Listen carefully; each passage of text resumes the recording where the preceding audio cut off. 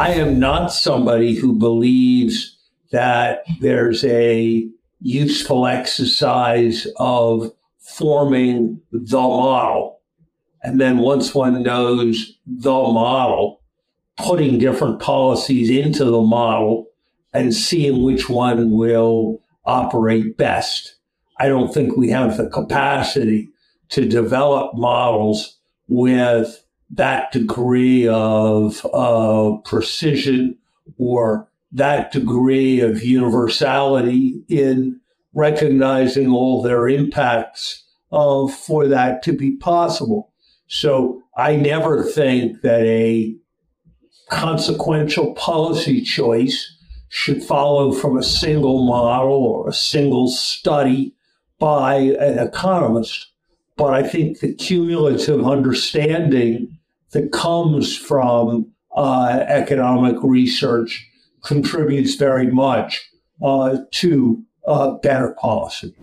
Hello, this is Robinson Earhart here with the introduction to Robinson's podcast number 139 with my co-host Pins the Podcat. And this episode is with Larry Summers, who is the president emeritus and the Charles W. Eliot University professor at Harvard University. And Larry is another one of those people who really does not need an introduction, but will paradoxically get a much better and longer introduction than most. So Larry served as the 71st Secretary of the Treasury in the Clinton administration, as director of the White House National Economic Council in the Obama administration, and as the chief economist of the World Bank. His tenure at the U.S. Treasury coincided with the longest period of sustained economic growth in U.S. history, and he's the only Treasury Secretary in the last half century to have left the office with the national budget in surplus, which suggests to me that we might be better off if he were still there in that capacity. But at Harvard, Larry became a full professor at age 28 and was one of the youngest in Harvard's history. He directs the university's Mossavar Rahmani Center for Business and Government, and in 1993, he was awarded the John Bates Clark Medal, which is given to the most outstanding economist under 40 in the United States. So with all of that being said, Larry and I discussed two broad topics, and those are economics and the university, which if you've been paying attention to the introduction, you will understand are two areas of his expertise that very few people can parallel. So first we get into the relationship between economic research and economic policy, and we do this both on a very high theoretical level, and then with respect to cases like the current problem of inflation, and then Larry's own work on global investments in the education of women. Then second, we talk about free speech and the social function of the university, including its commitments to the pursuit of truth, the promotion of opportunity, and an increase in prosperity. And we also talk about free speech at Harvard, and an organization that was co-founded at Harvard by Larry's friend Steven Pinker, who's also a guest on the show for episode 100. That's an easy episode to remember. So you can keep up with Larry on Twitter at LHSummers or via his website, which is larrysummers.com. So on my end, likes, comments, subscribes, reviews, follows, they are always very much appreciated. And the last thing I will leave you with is a quote from Larry's 2006 Harvard commencement address, which I have pulled up. And I think it goes well not just with the theme of our conversation, but the theme of this podcast, as it has spanned some 130 or 40 episodes so far. And what Larry said was, Our world is bursting with knowledge, but desperately in need of wisdom. Now, when sound bites are getting shorter, when instant messages crowd out essays, and when individual lives grow more frenzied, college graduates capable of deep reflection are what our world needs. And replace that with listeners of Robinson's podcast are what our world needs, and we're totally on the same page. So now, without any further ado, I hope you enjoyed this conversation as much as I enjoyed having it with Larry.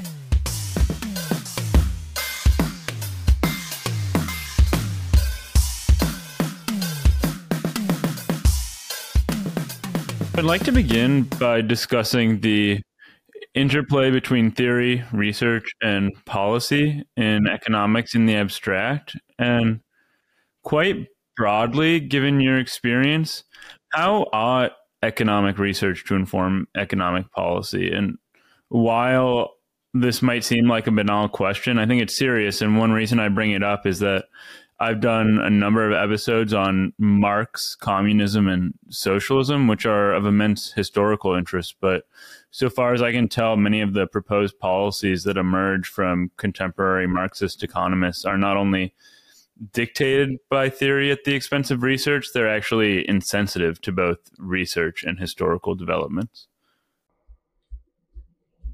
Look, I think that policy should be designed to achieve the best possible outcomes, and one's ability to influence the system successfully depends on an understanding of how that system operates and what is a way of understanding the way in which it evolves and how its evolution is altered by various kinds of interventions. And ultimately, that's what economic research does with respect to the economy. So if we have a better understanding of what happens when there are price controls, if we have a better understanding of what happens when banks are better capitalized rather than worse capitalized, with a better understanding of how differences in tax rates affect individual incentives to buy energy-intensive products or to work hard, those better understandings translate ultimately and in the long run into better policies. We have nothing to learn from except the past. And so better and keener understandings of history and the forces that have shaped it contribute to wiser policies that do more to avoid the mistakes of the past and do better in learning the lessons of the past. And so in those ways, I think of the broad enterprise of economic research as contributing over time to better outcomes, to both the design of different policies and to the better implementation of broad policy concepts that have been set. I am not somebody who believes that there's a useful exercise of forming the model. And then once one knows the model, putting different policies into the model and seeing which one will operate best.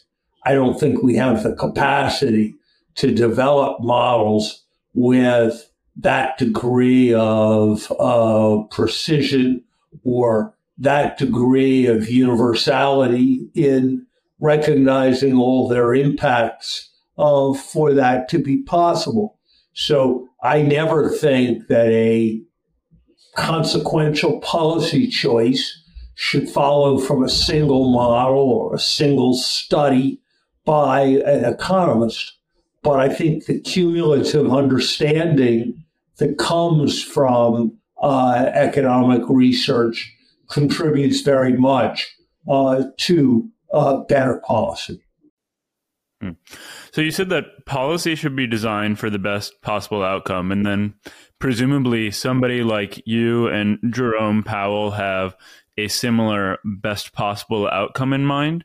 And since we don't, as you mentioned, have the capacity to produce models of sufficient sophistication to test cases out beforehand, but you two also presumably agree on the research, perhaps the underlying theory. How is it that you two might arrive at different conclusions? What other factors are at play here beyond just the research or the theory? Well, I think there are two different set of issues that come in there. One set of issues involves different values. If policy A will lead the average level of incomes to be 3% higher, but will lead carbon emissions in the air to be 10% higher, and policy B will lead to lower carbon emissions and lower incomes and purchasing power for people, then it becomes a matter of values rather than a matter of purely analytical decision making. Of course, those kinds of considerations come in with respect to fairness. How should one think about a policy that adds $1 million to the income of people with incomes over $200,000 versus a policy that adds $10,000 to the income of people with incomes of $25,000? So there are questions of values that often drive disagreements, even if there's a relatively common view as to what the impacts are going to be. And then operating with the same body of evidence and looking at the same history, different people will come to different conclusions about what the impact of a given set of policies is likely to be. So a couple of years ago, I was strongly of the view that there were real risks that the very large stimulus proposals put in place, along with the zero interest rate policies being pursued, would generate substantial inflation. Others had the view, based on their reading of history, that that was much less likely, and that those stimulus policies were extremely unlikely to generate substantial inflation. So even if one has a broadly similar set of statistical tools, the data are not clear enough to permit definitive judgment as to which way to do forecasts are right. And I think both those elements enter into policy-making judgments. Yeah, as an outsider to economics, when I view these disputes in the media, they often seem utterly intractable. And while I can understand that there's probably much more room for debate around the interpretation of data and history, when there's a dispute in values, it is much more difficult to adjudicate, and they're sort of irreconcilable. And that's a lot of what you see in the news cycle.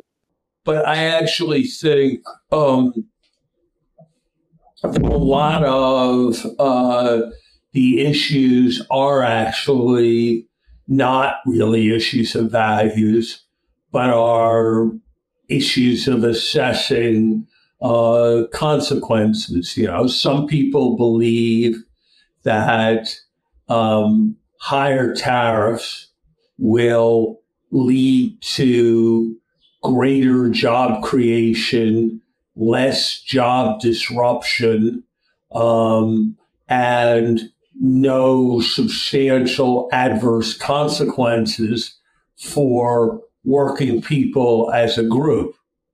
Others believe that higher tariffs mean higher prices, that for every job that is saved in an import competing industry, two are lost in an industry that otherwise would have had opportunities to export, but for higher priced components that they have to pay because of the restrictions on imports. And there's that disagreement. That's not really a disagreement about values. That's a disagreement about the consequences of the tariff policy. My judgment would be that there are many important disagreements that are actually disagreements about what the likely consequences of different policy actions are.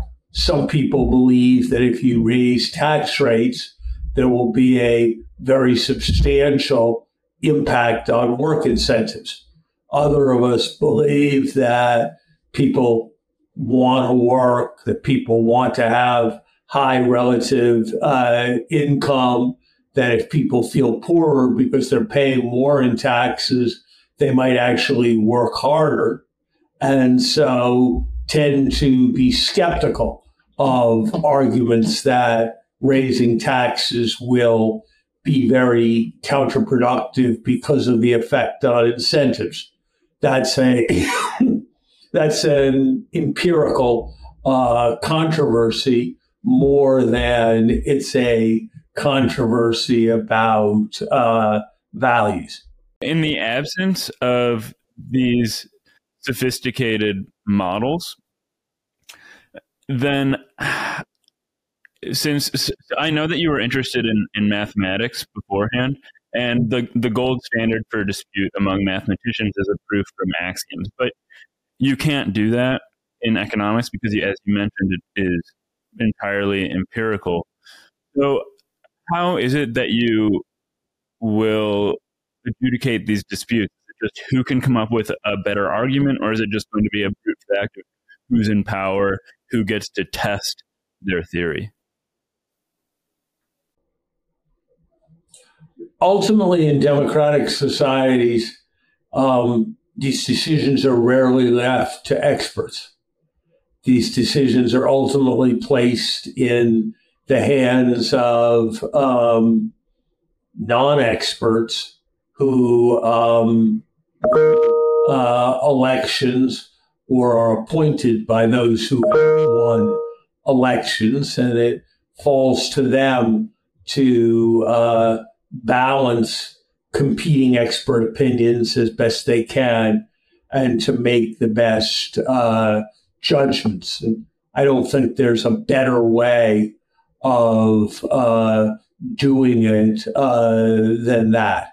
As your question suggested, I don't think the model of mathematical proof is helpful in thinking about the policy process. Well, I'd like to switch briefly before we get to the social function of the university to some of your own work. And I just finished reading a very great profile on you that the New York Times Magazine published in 2003 during your tenure as president of Harvard. And it says somewhere that your great achievement as an economist was to use data to upend settled theories. I was wondering if you had any examples from your publications or work where your use of research resulted in the change or dissolution of an accepted theory. I think I contributed to a change in perspective on the question of how serious a problem unemployment was. There was a substantial argument that had been made that a very large part of unemployment reflected the natural churning of an economy as people left jobs and moved to new ones and took a couple months to find their new ones. And my research showed that to a greater extent than had been recognized before, the unemployment was more concentrated and long-term in nature, and therefore a more serious problem. Related research that I did suggested that recessions and economic downturns had continuing impacts on output even after the recession had passed, that people could become addicted to working hard, or people could become addicted to not working. And that when you had a prolonged recession, the result was often that many people were lost to work even after the recession had passed. In a quite different stream of work, I had looked at financial markets in some detail, and mine was part of a stream of research suggesting that the view that markets aggregated all opinions and reflected best guesses was a rather overdone view, and that markets often could be wrong and could be wrong for substantial periods of time, and that the idea that they sometimes would be wrong was not really inconsistent with the logic of economics. That in a world where there were some irrational people and some rational people, but everybody was risk averse, the rational people would not be able to completely overwhelm the irrational people in terms of setting market prices. And so I think in those kinds of ways, my research tended to suggest that if you could do it in carefully circumscribed ways, that it would be desirable for governments to be more active in steering economies. At the same time, I also think it is important to recognize that government policies can often have perverse impacts beyond the impacts that are intended in other work on unemployment insurance, for example. I pointed up some of those effects.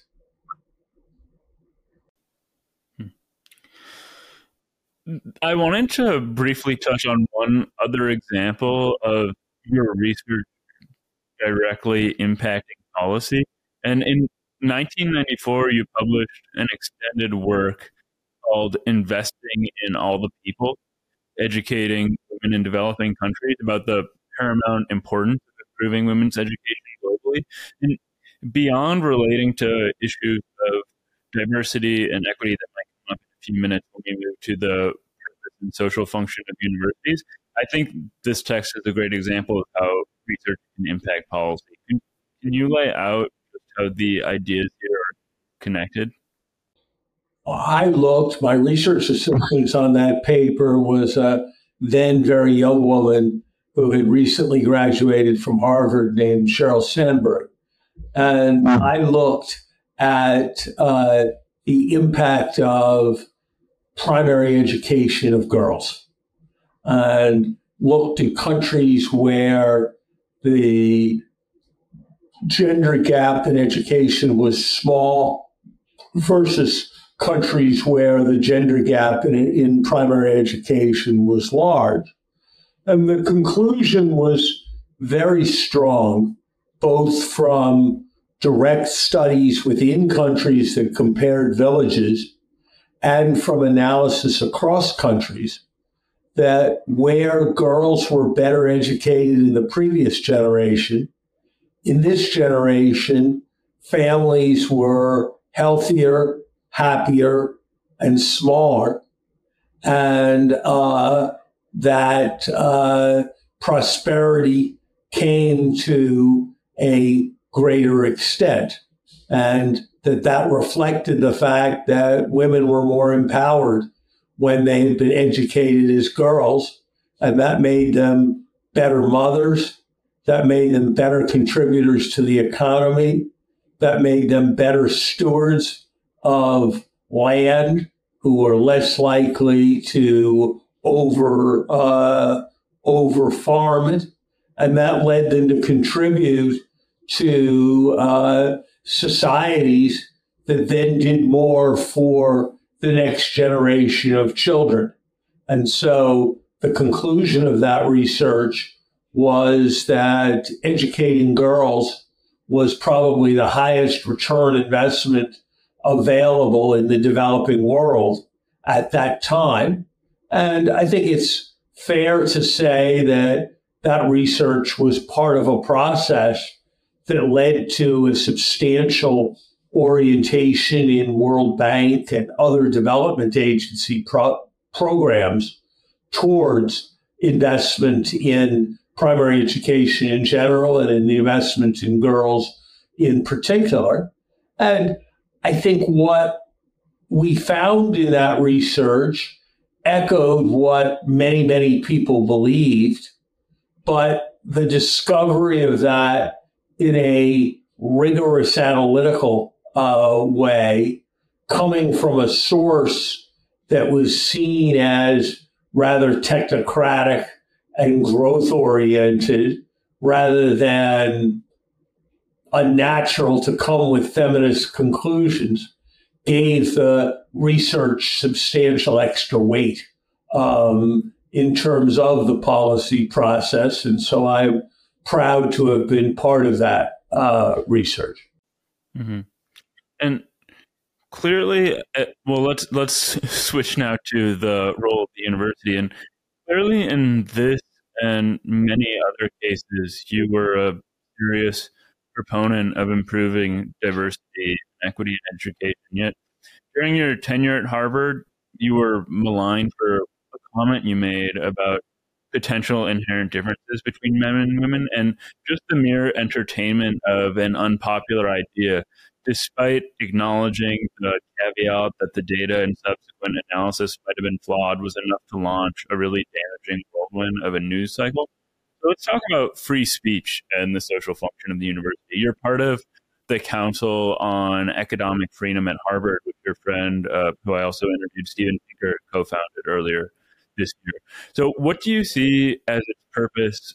Why does academia need this now in 2023 more than it ever has before? So look, I'm going to stay away from the controversy that surrounded my remarks. That was a difficult moment and a difficult episode. And I think the legitimate parts of the issue turned not on the ideas being open for debate, but the appropriateness or inappropriateness of their being uttered by the president of a university whose words might be heard by some as reflecting, despite qualifications, more than his own view or his own suggestion as to what was an idea that was worthy of consideration. Look, I think that no ideas should be beyond debate.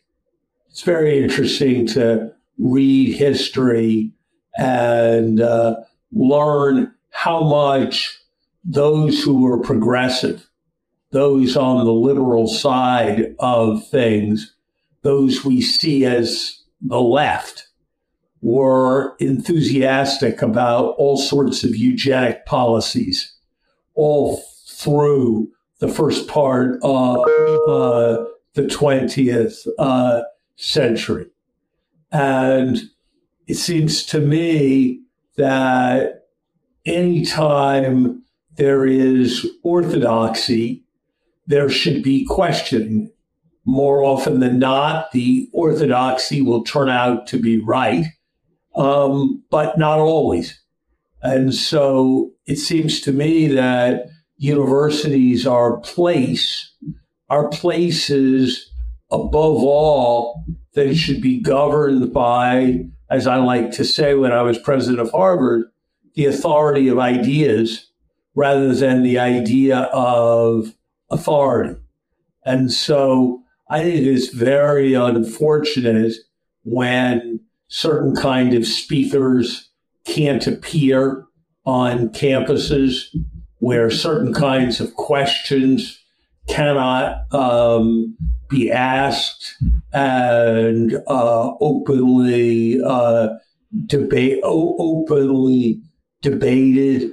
I think it's very unfortunate when there are cultures where people are shunned for asking questions or attempting to examine how strong the evidence is for certain kinds of propositions.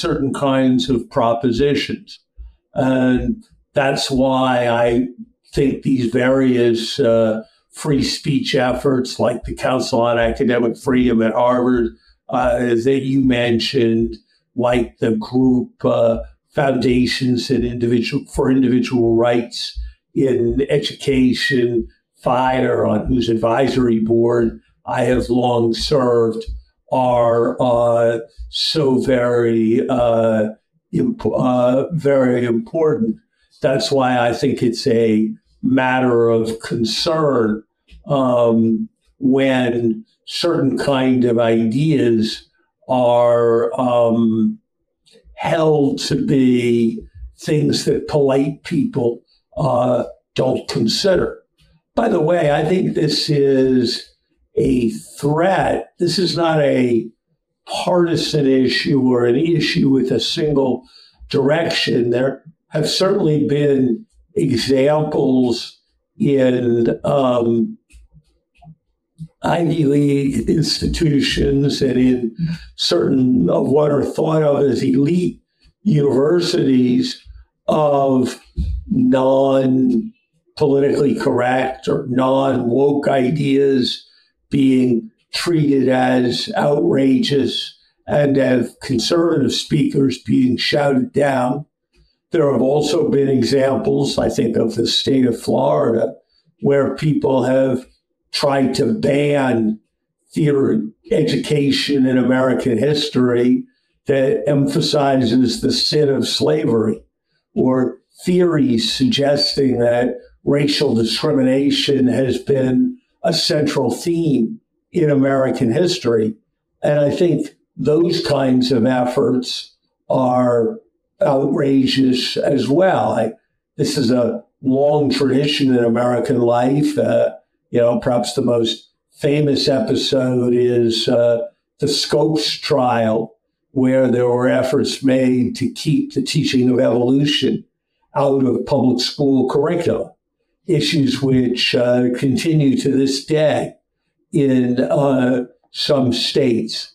So I am someone who just believes that the more open the debate, the better the conclusions will be, that the answer to offensive speech is not banning it, but is alternative, more persuasive speech, criticizing it, attacking it, even mocking it.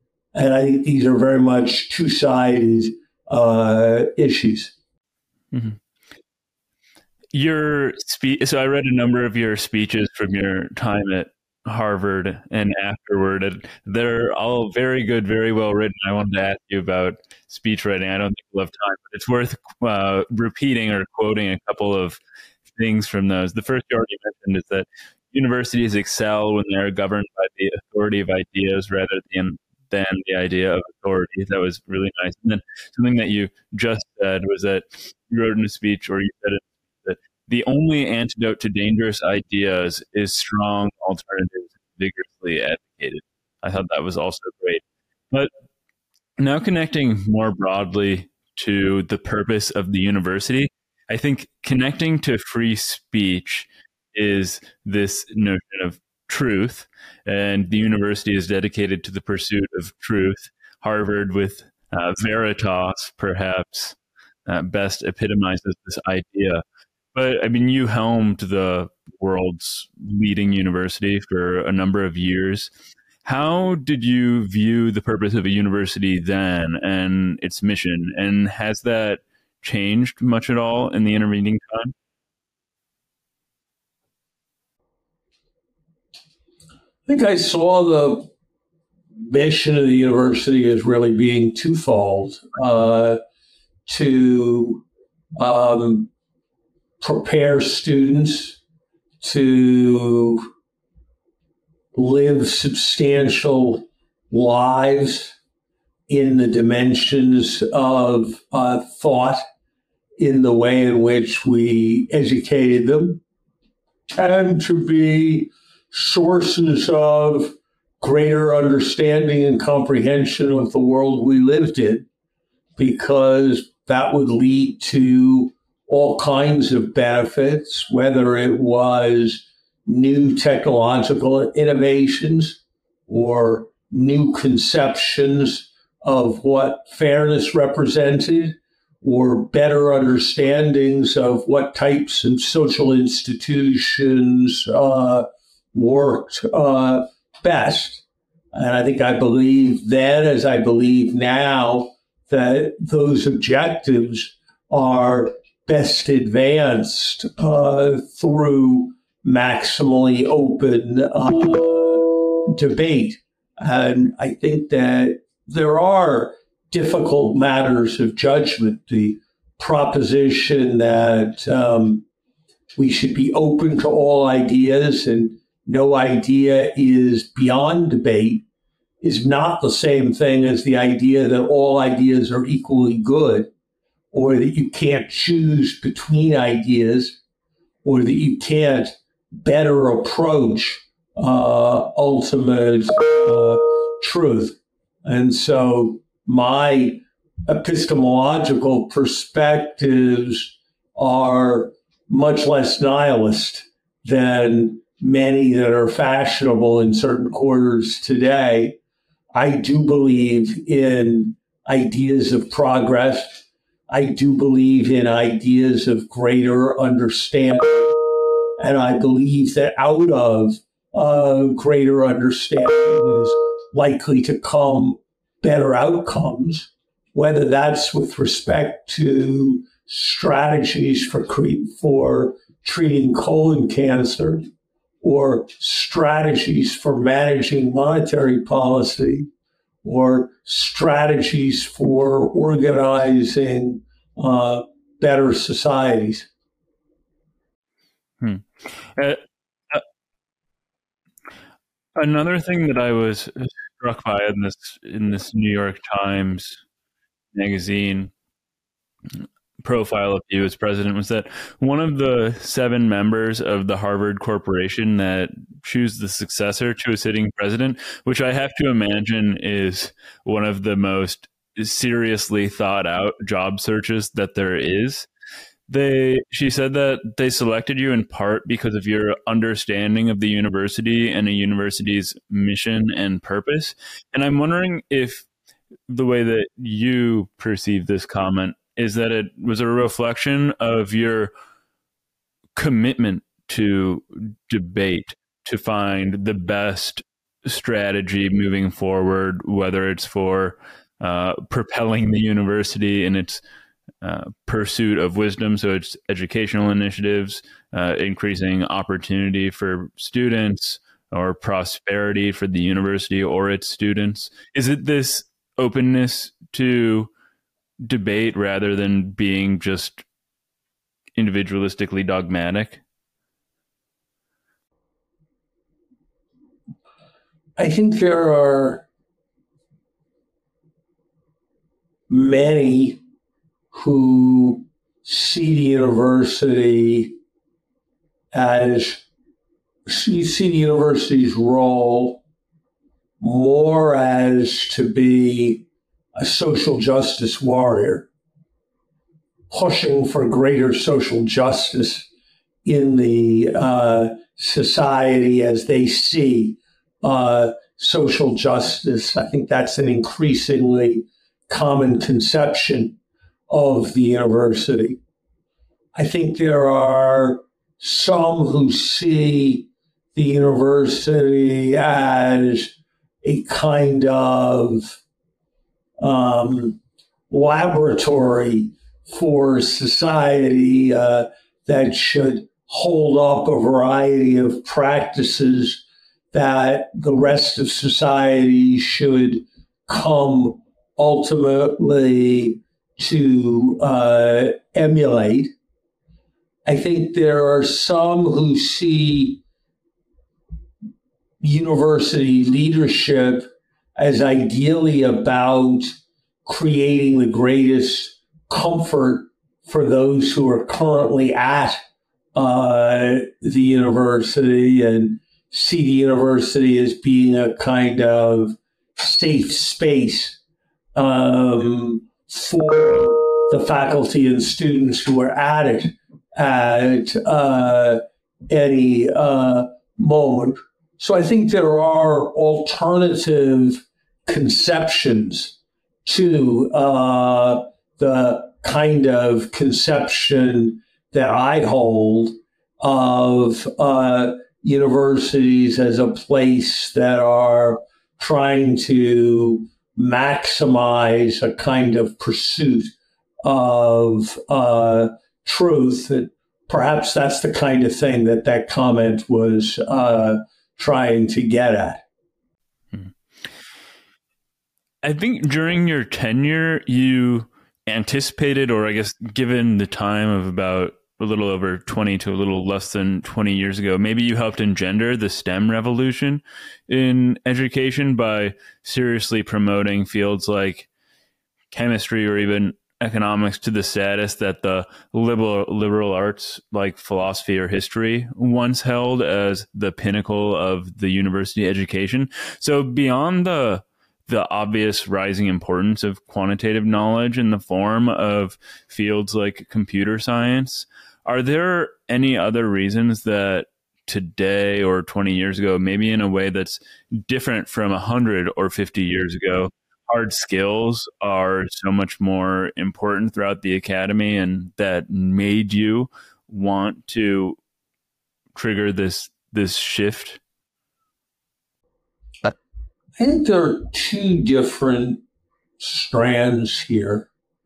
There's one strand which existed long before I had any thoughts about it, which is a kind of two-culture strand that goes back to C.P. Snow, and certainly before C.P. Snow, where there's just in intellectual life a kind of double standard, where, as I used to like to say, if you couldn't name 5 plays by Shakespeare, you'd be embarrassed to admit it. But if you don't understand the difference between exponential and arithmetic growth, or between a chromosome and a gene, you thought it was kind of charming and a subject that could be left to technocratic experts. I never understood the logic of that position, and yet I think it is all too common on college and university campuses, and all too common among those who are designing curriculum. I think there's a different point, which is that there are many ways of understanding human institutions and understanding social interactions. Reading Thucydides and Jane Austen is one of them. Studying data is another one.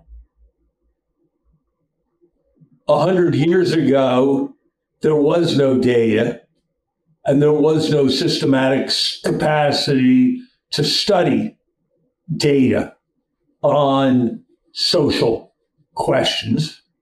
And so our tool was studying great texts.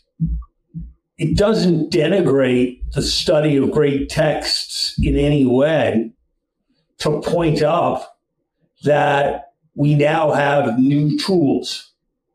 And those new tools make analytical approaches, make modes of study that were previously unavailable to us available. And so it stands to reason that with the development of those new tools, that the balance of what is studied should evolve. And in a way, it's the much more ultimately important and intellectual version of what might be called the Moneyball revolution in professional sports.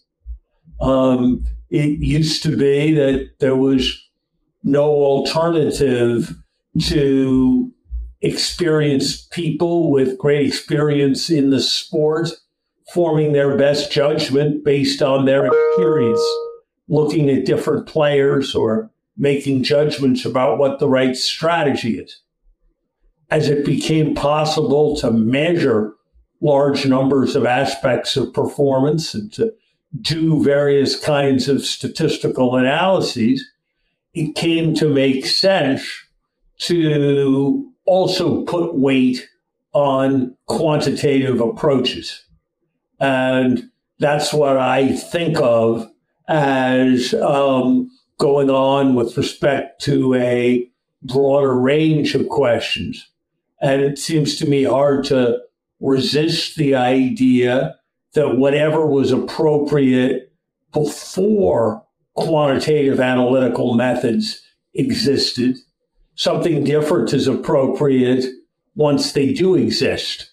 And that's not to denigrate other forms of knowledge. It's simply to acknowledge progress that's been made. And I felt that way 20 years ago, and it seems to me everything that has happened since operates to reinforce my beliefs in those directions. Well, I will ask one more question also about balance in the university. And everything you just said resonates with me. I'm curious, though, to the extent that the university, on your view, is an institution whose, let's say, highest calling is toward the pursuit of truth and wisdom. How do you see the optimal balance between education and research? Because both one involves the dissemination of truth and the training of the world's next thinkers and truth producers. And then the other is the actual producing of truth. How should this dynamic look optimally in a university? I think there's a lot of evidence that the two go together. I think there's a lot of evidence that the need to teach the next generation is a stimulus to creative thought, that often the best teachers and the best researchers are the same people. And so I think it's natural that there's been a coming together of the education and the research function. I do think that the modern university is strained by differences in balance. If one thinks about the ratio of research that needs to be done on Shakespeare to the need for a next generation to be taught about Shakespeare, it's probably very different than the amount of research that can be done in quantitative genetics that is useful relative to the number of people who need to be taught rigorous quantitative genetics. And so the idea of the university as a universe of scholars, all of whom do substantial teaching and substantial research, I think is under increasing challenge. And I don't think that's just a decay of something wonderful. I think that's a reflection of the forces that are coming from progress. And that's why you're seeing, on the one hand, more and more teaching, more and more roles in leading universities that are dominantly about teaching. And you're seeing more and more roles on the other hand. Think about the number of biomedical scientists in medical schools who rarely enter classrooms that are increasingly about research. And I think as one thinks about the university as an institution, this tension is going to be increasingly important going forward. And I think there's probably been some reluctance to face up to it in the spirit of unity. I think there's been a tendency for those who concern themselves with the internal dynamics of universities and with definitions of core curricula or of what constitutes a liberal arts education to be those who are more in the humanities, perhaps because they are engaged in fewer external pursuits. I used to be struck when I attended a faculty meeting. All about a third of the Harvard Arts and Sciences faculty was in the humanities, a third was in the social sciences, and a third was in the hard sciences. That of those who attended, faculty members, perhaps 3/4 were in the humanities. And I think that creates a certain complexity for the definition of liberal education and for the definition of mission in universities going forward. On the other hand, I'm very sympathetic to the argument that there are many places where biology research will be done. Novartis will do it. Pharmaceutical companies will do it. The Massachusetts General Hospital will do it. There are many places where research in the physical sciences will be done. All kinds of military-sponsored institutes will do it. There are many places where research on economic questions will take place. Think of the world central banks and finance ministries, whereas the responsibility to maintain and perpetuate the humanistic tradition is a responsibility that sits more uniquely with universities. And so it's very, very important that in any kind of rush for relevance or connection or immediate impact, that be recognized. I'd like to return just briefly before we finish to the mission of the university, truth, free speech, and this possible role that some people see for social justice. And maybe we should take anti-Semitism as an example, since it's long been a focus of your public-facing communication. And anti-Zionism certainly is a major part, I think, of university culture these days across the board, and something you notably opposed as president of Harvard. And How do you view the situation today, 20 years later, where free speech hangs in the balance? Where do questions of divestiture fit in, or questions of hate speech, or the university having some sort of obligation to protect students from feeling offended or maybe endangered in certain cases?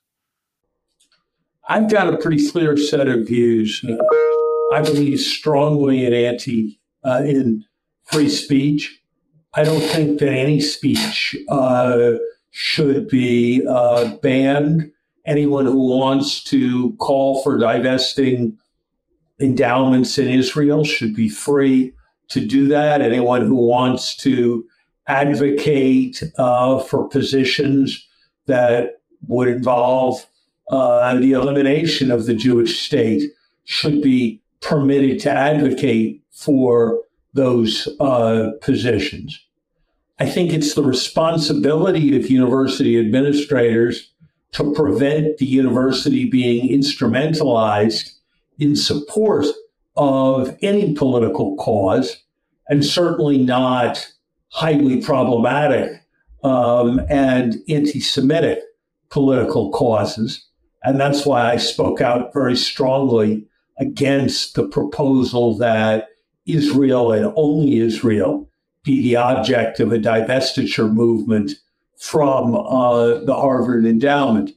More broadly, the center of my thinking on this is that academic freedom does not include freedom from criticism. And views that are offensive or problematic should not be beyond criticism.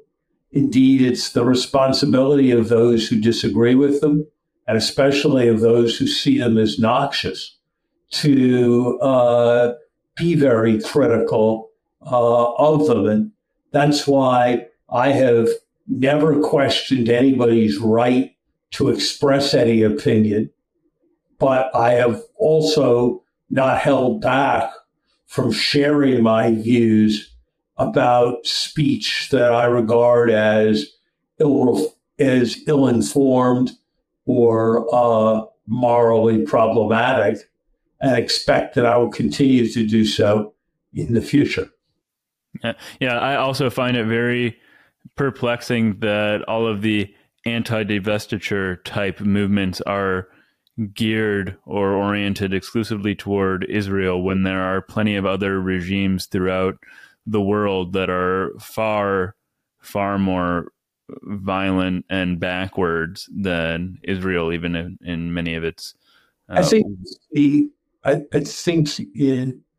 the State Department definition of anti-Semitism, which has been endorsed on a bipartisan basis by state departments when we've had a Democratic president or when we've had a Republican president, makes clear, it is the application of a double standard towards Israel relative to other countries that makes the taking of anti-Israeli positions into potentially suspect anti-Semitism. Well, Larry, this has been a serious pleasure and an honor. Thank you so much for taking the time to have this conversation with me. Thank you. Bye-bye. Hold on. If you haven't subscribed, liked, commented, or reviewed, that would be so helpful. And if you haven't yet, you could also follow me on Twitter and Instagram at Robinson Earhart.